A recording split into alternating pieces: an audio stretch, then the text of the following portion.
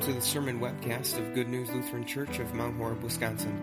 The following sermon was preached on December 6, 2015, on the basis of Mark 1, verses 1 through 8. There is a reason why when people see something like that, all kinds of them, even some non-Christians, will come flocking. And there is also a reason why when people see something like that, all kinds of them, including some Christians, will sort of turn and look and walk the other way. And actually, the reason is sort of the same in both cases. You probably know that Christmas Eve is one of those days out of the year when all kinds of people who don't normally go to church will, in spite of that, consider doing so. And I think one of the reasons for that is because at Christmas, we're celebrating the birth of a baby. Everyone loves a baby, right? A baby is cute, a baby is cuddly, a baby is not at all threatening, not at all intimidating. But that guy is anything but. Have you seen something like that before? Usually happens sort of out in a public place, maybe in a place where you're not expecting to see something like that. There's usually a person involved who sort of has a unique appearance, maybe even unique clothing that they're wearing. And whether they are holding a big sign like that or a megaphone that they're shouting through, whatever the message might be, it almost always contains that one important word at the top, that word, repent. Does that sound about right? Well, would you believe me if I told you that of those two, Jesus arranged things in such a way that for just about everyone, their first impression, their first experience of Jesus was more like the one on the right and less like the one on the left. You see, we might assume that if we're going to experience Jesus, if we're going to study the story of Jesus' life, we'd start at the very beginning. We'd start with his birth. And sure enough, 3 out of the 4 Gospels, those books of the Bible that tell the story of Jesus' life, 3 out of 4 do that very thing. Not the one in front of us today. Not Mark.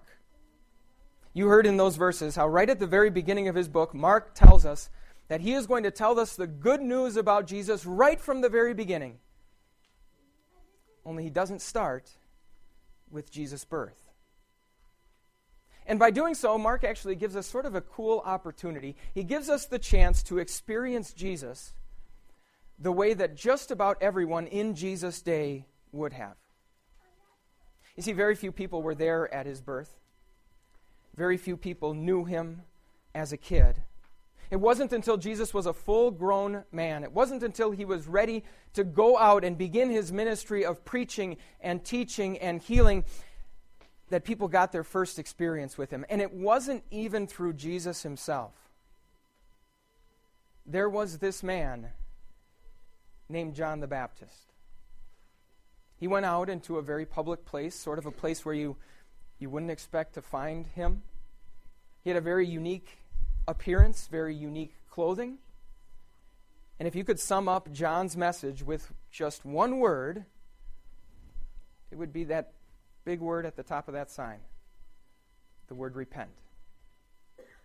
So here's what I want you to think about today. How would you react? How should you react if this is your first impression of Jesus? There's a picture, by the way, of the way the movie that we looked at on Wednesday night portrays John. As I said, unique appearance, unique dress. This is how people experienced Jesus for the first time, as John called out to them, repent. Let's talk a little bit about that word repent. The word repent in the Greek language that was written and used in Jesus' day is actually a combination of 2 words that when they are put together mean to change your mind. In fact, that first word, the one that is translated change, was the Greek word meta. As in when a caterpillar turns into a butterfly, we call it metamorphosis, right? So meta means change, but it's interesting that in other cases, in other contexts, that same word meta can also be used to mean after. And it's actually quite instructive that that same word meta can mean both change and after. Because in most situations, in most circumstances, when do you end up changing your mind about something? It's only after you've been able to see that the way you were thinking or the way that you were acting was not correct. In fact, John sort of compares this whole repentance thing to a trip that someone would be taking, a trip where you have multiple routes that you can pick from. Now, both of those routes might end up getting you to your destination, but one of the roads is very bumpy and very windy, the other road very smooth, very straight. One of those roads is full of construction, potholes, traffic jams. The other road is a smooth sailing 4-lane highway. And if you've ever been in that experience before, especially if you're in unfamiliar territory, you know that the frustrating thing is that when you are setting out on that trip, you have no idea which road is which. You have no idea which road is the better one to take. You simply have to pick one. And it's only after the fact that you can look back and decide whether or not you made the right choice, right? It's only after the fact that you would possibly change your mind. In fact, that's sort of how life works, isn't it? What do we say all the time? We say, don't be afraid to make mistakes. Just make sure that you learn from those mistakes, right? But if we apply that sort of thinking to our relationship with God, we sort of run into a big problem. You see, a life spent learning from our mistakes is built on one simple assumption, one simple premise. The premise that we will actually have time to learn from those mistakes, that we will have the opportunity to get off the wrong path that we are on and get on the right one. Well, when it comes to our relationship with God, we know that that will not always be the case. You heard Peter tell us in the second lesson how the Lord Jesus will come back like a thief, unexpectedly. And when Jesus returns to judge the living and the dead, the last thing that we would ever want is to be on the wrong path, because then the opportunity to change our mind, the opportunity to get on the right path will be gone. So it's interesting that John uses that word for repent, a word that means to change your mind after the fact. He makes use of that word, but he gives it a very important twist. When John says repent, he still means change your mind. But he means change your mind before rather than after. His call to repentance is God's invitation to change our mind, not in reaction to Jesus' return, when it's already too late, but in preparation for Jesus' return while we still have time.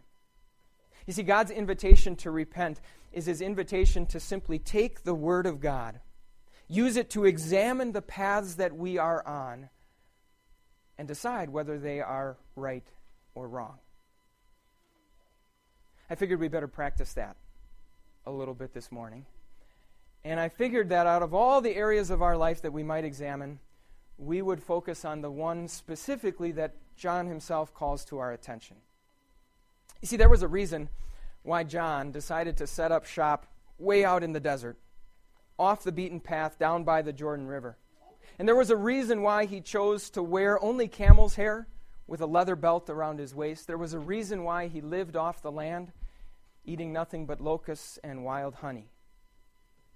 He was visually communicating to the people of that day that material possessions are not the be-all and end-all of our existence. In fact, if people wanted to go out and listen to John, what did they have to do? They had to leave the city.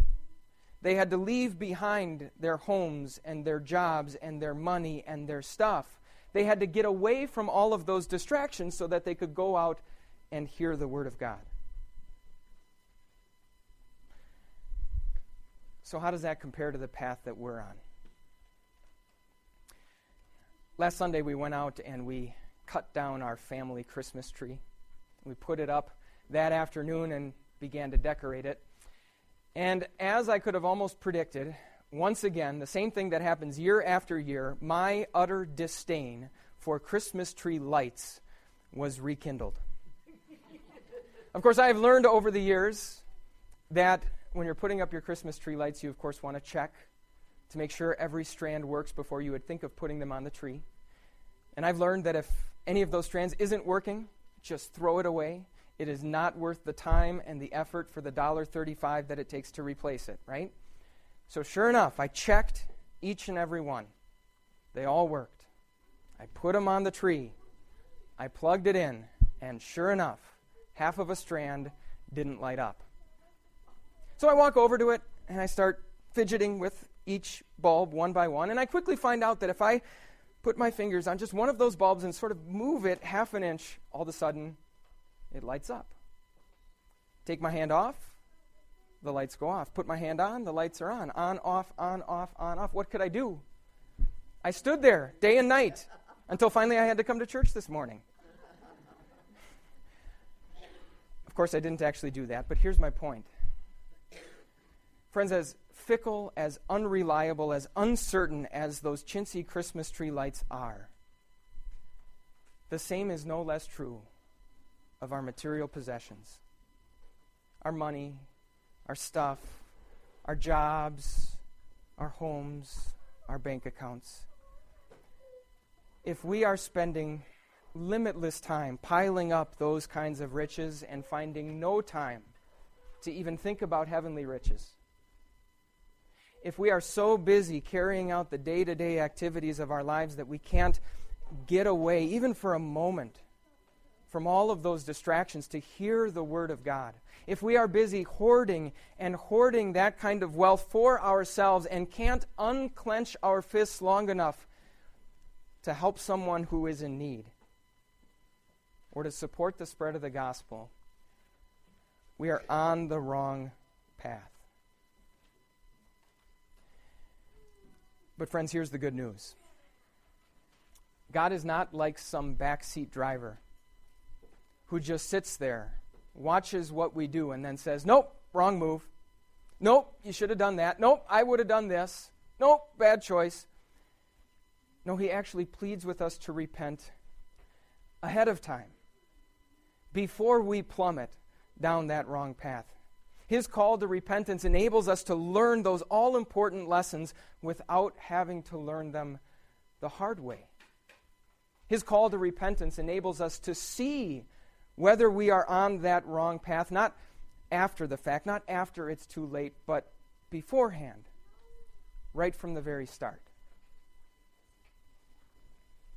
So one example of a wrong path that we might be on sort of leads to the question about the right one, doesn't it?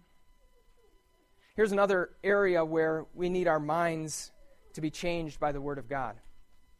You see, if the wrong path is one of greed and selfishness and materialism, stands to reason that maybe the right path is one of contentment, generosity, and giving. Stands to reason that maybe the right path is the one that we take to make up for all the times that we've stepped on the wrong path. Again, here's where our minds need to be changed by John's call to repentance. Notice what John says. He says, prepare the way for the Lord. Make straight paths for Him. In other words, the one who travels the right path is not even you or me at all.